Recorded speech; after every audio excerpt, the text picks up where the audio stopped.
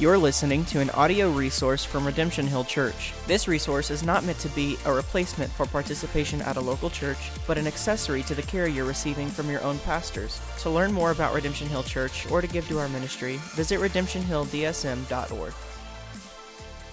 A Vision of Confessionalism, Part 3 of 4. Recently, I've been posting on why Redemption Hill Church is confessional. The term confessional has lost its luster over the last 100 years, but prior, most churches held to a confession of faith. I attempt, in these blogs, to show the value of confessions and why a local church should be confessional. This blog is part 3 of 4. These 4 blogs on confessionalism are about 1. The nature of confessionalism, 2. The parameters of confessionalism, 3. A vision of confessionalism, and 4. Subscription to a confession. If you're new to confessionalism, or the term is foreign, that's okay. The purpose of cornfieldtheology.com is to introduce new concepts, terms, and theological ideas. These 4 blogs on confessionalism have been adapted from a paper I submitted to the elders of Trinity Fellowship churches in preparation for Theology Day before our General Assembly. This 3rd blog post is on a vision for confessionalism. How should a local church use its confession of faith? Again, the question comes down to utility and function in the local church. Your church might have a statement of faith. You know, the 8 to 10 points on the church website that outlines the Trinity, salvation through Jesus, and eschatology. But unfortunately, there's a high probability that Church A copied and pasted their statement of faith from Church B. Church B gave their statement of faith to Church C. There might be slight tweaks to give the appearance of originality, but the pattern is the same. Now, on the one hand, good theology should not be changed. Good theology is good theology. But on the other hand, copying and pasting a statement of faith is lazy. Pastors need to know what they believe, even if it's the same as the church down the street. It's only when the local church leaders know what they believe that they can teach the local church the fundamentals of the Christian faith. When it comes to teaching, a confession of faith offers maximum opportunity. Here are a few ways pastors can teach and train using a confession of faith. Discipleship. A confession of faith serves as a tool for discipleship. Because of its robust theology, unlike most statements of faith, a confession can help a Christian understand the depth of Holy Scripture in great detail. A confession is a tool for a new believer, allows for discipleship in the home, and an ongoing catechism for older believers. Because of the theological depth of a confession, there is a sense there's always more to discover. Here's an example of how a confession of faith could be an excellent teaching tool for discipleship. Here is 9.2 of our confession of faith.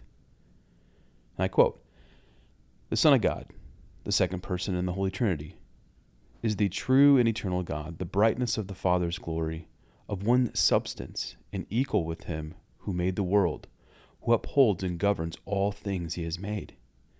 When the fullness of time had come, he took upon himself man's nature, with all the essential properties and common infirmities of it, yet without sin. He was conceived by the Holy Spirit in the womb of the Virgin Mary, when the Holy Spirit came down upon her, and the power of the Most High overshadowed her. So he was born of a woman, of the tribe of Judah, of the seed of Abraham and David, according to the Scriptures. 2 whole, perfect, and distinct natures were inseparably joined together in one person, without conversion, composition, or confusion. This person is truly God and truly man, yet one Christ, the only mediator between God and man." 9.2 Trinity Fellowship Church's Confession of Faith. I hope you hear the depth of that particular statement. Now here's a statement of the person of Christ from, let's just call it, Vanilla Church down the road. And I quote, "We believe that the Lord Jesus Christ is both God and man, is the only one who can reconcile us to God. He lived a sinless and exemplary life, died on a cross in our place, and rose again to prove his victory and empower us for life." End quote. Vanilla Church down the road. Do you see the difference? 9.2 of our Confession of Faith is one of 10 points under the heading Christ the Mediator.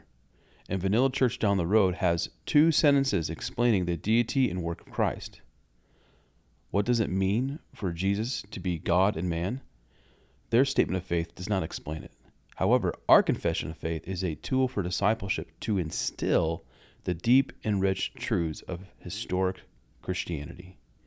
In this case, the nature and person of Christ is what is seen. On Sunday morning, confessions can be used on Sunday mornings. Like worship and song, specific areas of a confession can supplement the liturgy. For example, a portion of a confession of faith can support a sermon point. In addition, a section of a confession can be corporately read out loud by the congregation. So it could be as simple as corporately affirming a section of our confession. The format could also be Q&A. The goal of using a confession on Sunday morning is to remind ourselves and others of God's truth. Back to the Word. In my opinion, the most significant reason for a confession of faith is to be driven back to the Word of God. A person, church, and denomination must never forget the inerrancy, authority, and sufficiency of Scripture. The inerrancy, authority, and sufficiency of the Word of God must never be conflated with a confession of faith.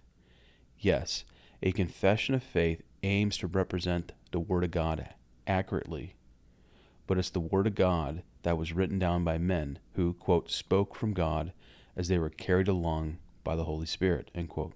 That's 2 Peter 2:21. Right worship.